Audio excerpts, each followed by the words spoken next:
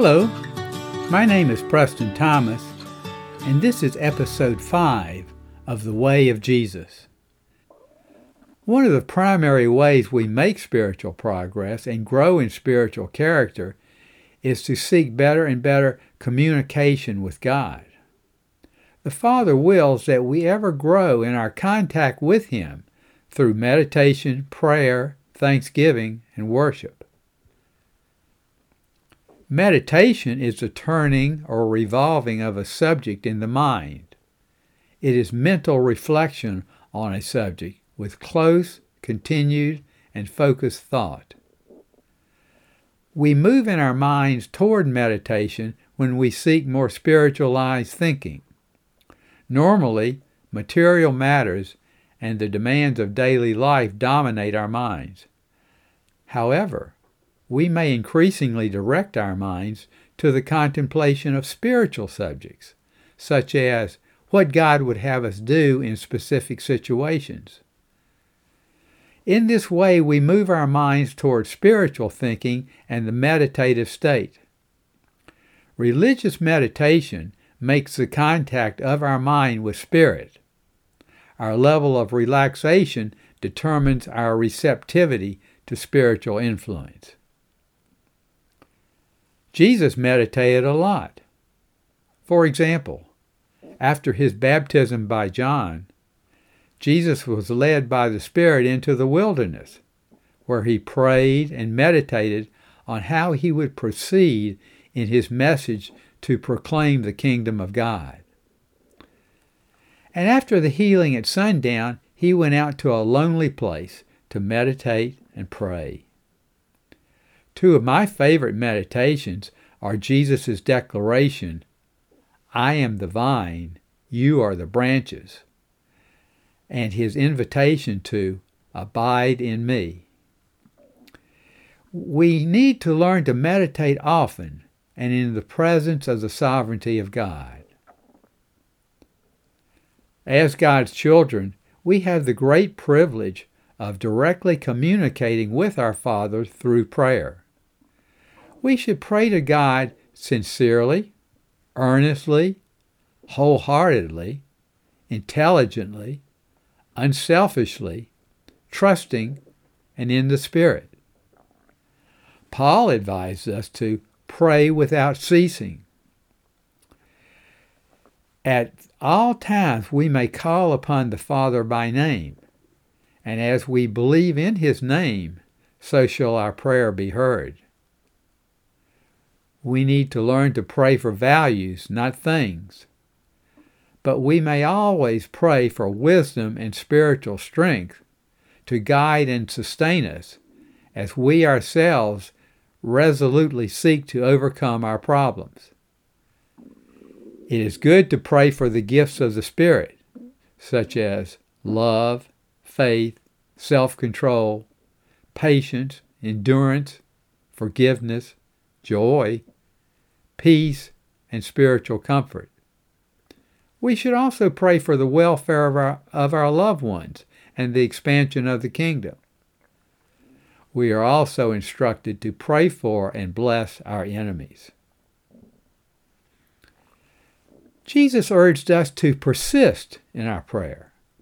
He taught that we ought always to pray and not lose heart. The greater the faith we can muster in our prayer, the greater the chance our prayer will be heard and answered. Jesus taught that if you have faith, you will say to this mountain, "Move from here to there," and it will move, and nothing will be impossible to you. The one prayer that is appropriate at all times and in all situations is, "Nevertheless, your will be done." A thankful attitude makes for happiness. The prayer of thanksgiving for our many blessings is a wonderful habit that should be practiced daily. Scripture encourages us to ever be thankful. Psalm 92:1 affirms that it is a good thing to give thanks to the Lord, and Psalms 104 instructs us to Enter his gates with thanksgiving. In 1 Thessalonians 5:18, Paul states, "In everything I will give thanks, for this is the will of God." Praying to God with thanksgiving for the answer to our petition not only shows our gratitude, but also expresses our faith that he will hear and answer our prayer. The prayer of thanksgiving is especially appropriate for group prayers. When we pray with thanksgiving, we ascend from prayer towards true worship. Prayer is a petition to God that involves a self element, in contrast to worship, which is for its own sake and is self-forgetting. There is no self-request or element of personal interest in true worship. This is the great difference between prayer and worship. The urge to worship is inherent in our human nature. Our capacity to worship God is the great distinguishing mark that forever separates us from the higher animals. Worship is the tuning in of the soul to receive the broadcast of the Spirit. Worship is effortless attention, true and ideal soul rest, a form of restful spiritual exertion. The strain of living should be relaxed by the restfulness of worship.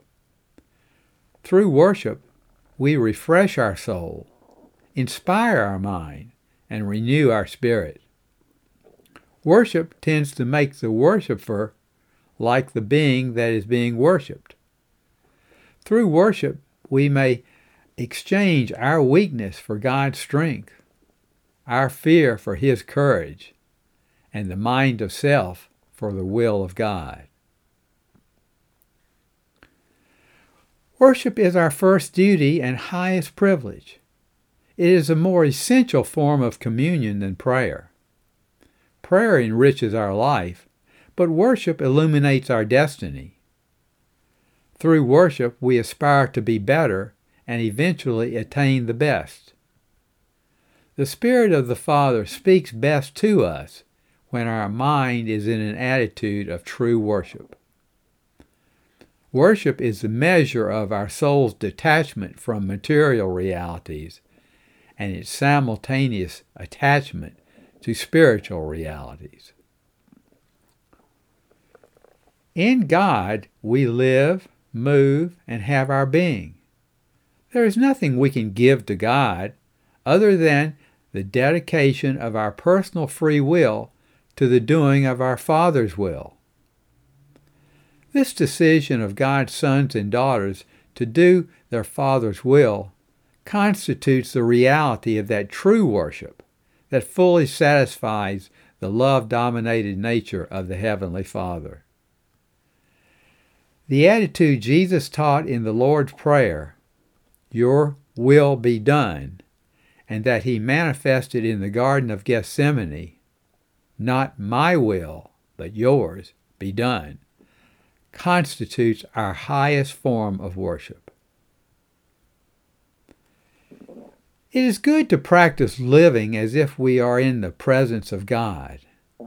We should feel free to talk to God as we would talk to a loving and respected human father. We need to choose to share our inner life with God. The sense of guilt arises when we feel that our inner communion with God is interrupted or lost. Our great goal should be to follow the Master's example and seek unbroken communion with the Father's Spirit. The secret of Jesus' unparalleled religious life was his consciousness of the presence of God, and he achieved this ideal state by intelligent prayer and sincere worship, unbroken communion with God. If I choose to live as a son of God, I will spend more and more time in meditation, prayer, thanksgiving, and worshipful communion. As God's son, my part is to choose to go into partnership with the Father's indwelling Spirit and share my inner life with Him. This concludes part 5 of I Am a Son of God. I will continue this discussion in my next broadcast. If you would like to gain a clearer view of Jesus and His original teaching, I invite you to order my book, The Life and Teachings of Jesus. Here's what one reviewer had to say about this book. It will be most useful to a student interested in the life and teachings of Jesus, only without extraneous material. Congratulations for an outstanding contribution to religious scholarship and literature. This review was written by Dwayne Faw, Brigadier General, U.S. Marine Corps, retired, Professor of Law Emeritus, Pepperdine University. A beautiful leather-bound edition of The Life and Teachings of Jesus is available from Amazon. The Life and Teachings of Jesus is also available as an ebook and in abridged form as an audiobook. You may also find it online at thelifeandteachingsofjesus.org. Links to all these editions are listed in the description. If you enjoyed this broadcast and found it helpful, please like, subscribe, and share it with your friends. Thank you. See you next time.